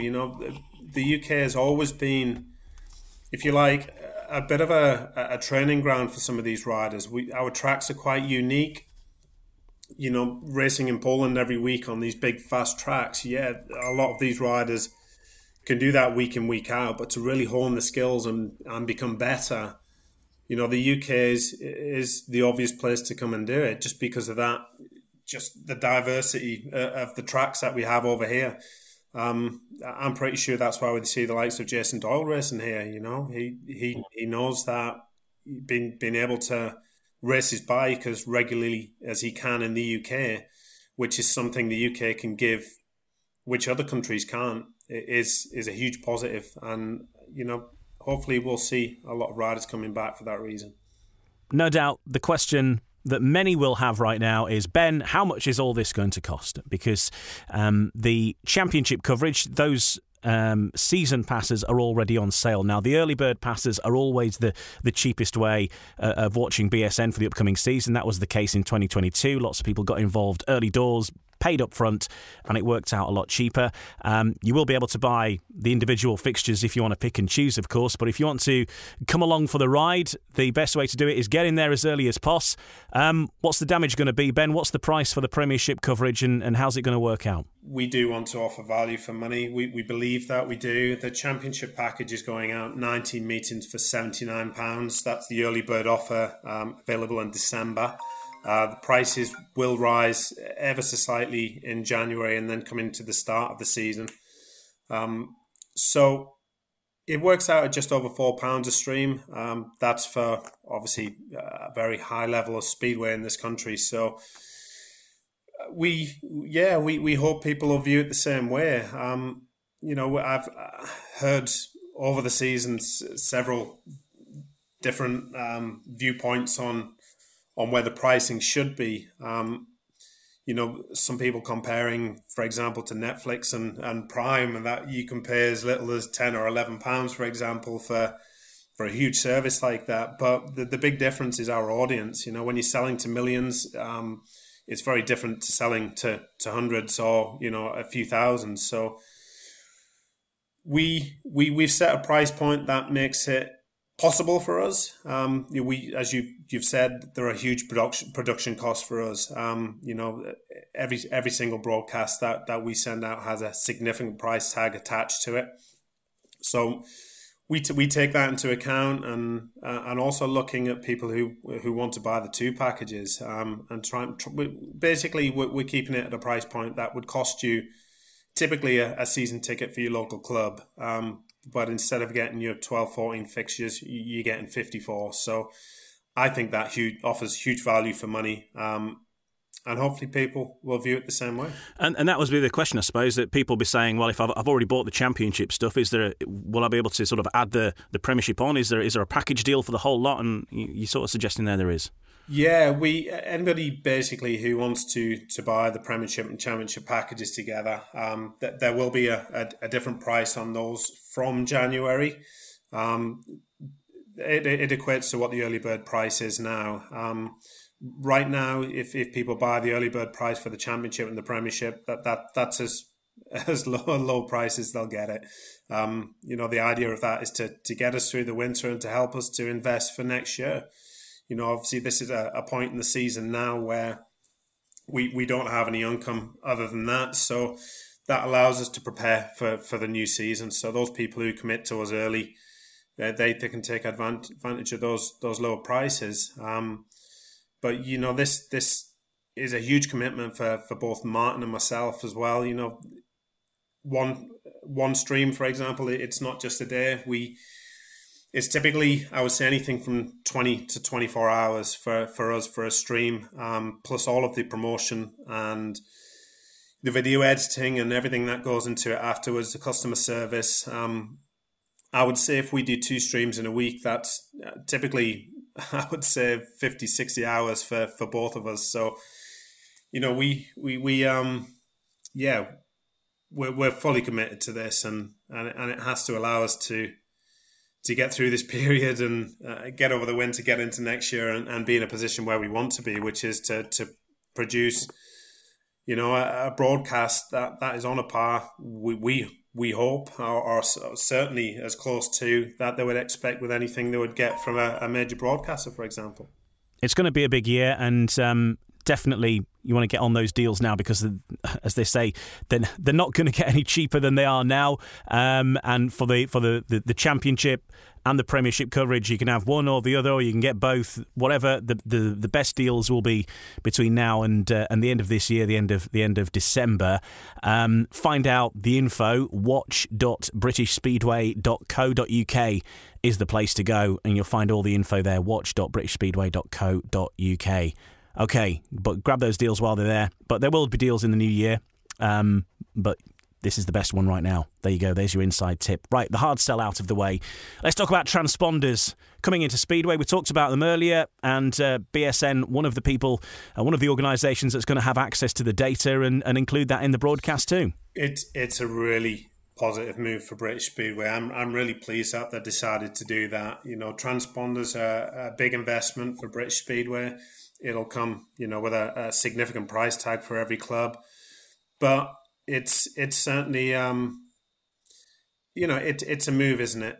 Basically into the 21st century. Some sports have had, such as motocross, and you even go down your local go-karting track. They've all got transponders, and this is a way of getting data which can bring something new to the sport. I think the use of that data will certainly develop over time. How much of that we can use initially, it probably won't be as much as we can use, for example, in 2024. But it's really pleasing to us that British Speedway is moving that way, and also that the data is available to us as well. You know, it's something that we can incorporate into our live streams and something that we're working to do already. So yeah, I think it's an excellent move, and they deserve a lot of credit for doing that.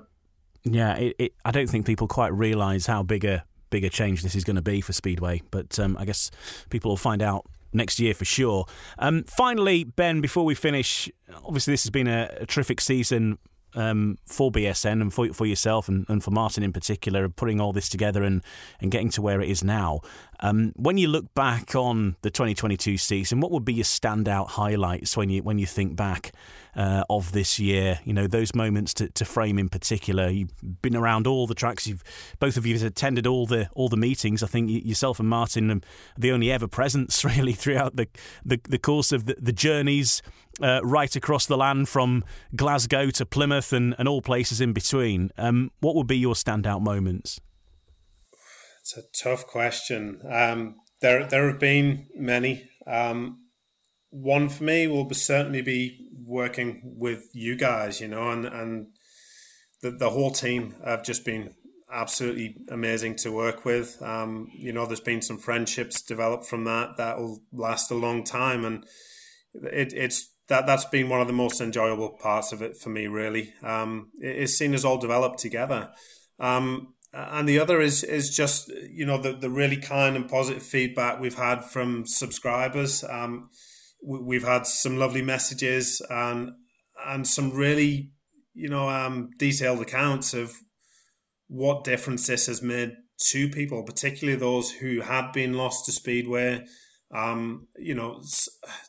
Some who can't physically get there anymore just because their health doesn't allow them to, and when we hear this firsthand from people and what a difference it's made to them, it's quite touching to hear that the service that we've created has had such an impact on so many different people. So yeah, that for me is better than anything really. Is better than any particular stream we've done. When you hear the difference this can make to people and how much people have just enjoyed it, that brings a smile to our face and makes it all worthwhile. We love Speedway, we live for the sport, and to be involved in a different way like this and to experience such a different side to it it's been wonderful to experience. I've loved every minute of it. There's certainly been some tough times along the way. But on a whole, it's been a lot of fun, and it's great to be involved in the sport. I have been since I was 15 now in a various number of roles, but I can't say I've enjoyed any as much as I'm enjoying the BSN journey. It's been brilliant, and I hope it continues for a long time. Undoubtedly one of the success stories of British Speedway of this year, and if not of recent times. And really, when you consider everything else that's on offer, beyond BSN, of course, the Eurosport coverage, Discovery with the Grand Prix coverage. There's still going to be Swedish Speedway and Polish Speedway available on TV elsewhere as well. In addition to the individual club streams from various clubs in the championship as well. You've never had so much Speedway to welcome into your homes. And find out more about BSN's offering at watch.britishspeedway.co.uk. Thanks very much, Ben, for joining us, and all the best for the festive period. And we'll hear from you in 2023, no doubt. All the best to you, Ian, and also to all of the listeners out there as well. Have a great one. My thanks once again to Ben Duffill from the British Speedway Network, and so you can find out more about BSN on their own website. And thanks to you as well for listening to the podcast. Hopefully you found it useful. An update on where we're at so far. There will be more announcements as the days and weeks continue, of course, and before you know it, it'll be March. There'll be pre-season testimonials, and then the league season's going to get underway, end of March, start of April time. Before you know it, we'll be there, back in action once again, and we'll look forward to bringing you all that coverage coverage as and when we get there. Of course, keep up to date with everything happening across British Speedway on the main websites, britishspeedway.co.uk, on the social media channels. Keep an eye out there for any announcements as and when they happen. Team announcements are going to continue to roll in. As of course, there's not too many left now, but a few key ones still to come down the pipe, as we know. But they'll be with you very, very soon indeed. Thanks very much for your company in this podcast and through the course of 2022 as well. For listening, if you've caught any of the previous episodes, of course, if you haven't, you can catch up on them at any time. They're still there with some great guests to listen back to as well. And just a promotion for another podcast I did earlier this year with Kelvin Tatum. We did the first and currently so far the only episode of the podcast Tatum Talks, but we had a good chat with Dan Bewley, who, of course, we now know is heading back to Bellevue. So have a listen to that if you want to check out some other Speedway content. Just search for Tatum Talks. And what's my other hobby horse? Oh, yes, Humans of Speedway, my other podcast. We will hopefully be updating that very, very soon as well as we head into the new year as well. So look out for those podcasts. Have a great festive break. And we'll be back with you with a new episode as soon as there's anything to say here on No Breaks, No Fear. Thanks very much. Have a great Christmas and New Year. And here's to 2023. No Breaks, No Fear. The official British Speedway podcast. Sports Social Podcast Network.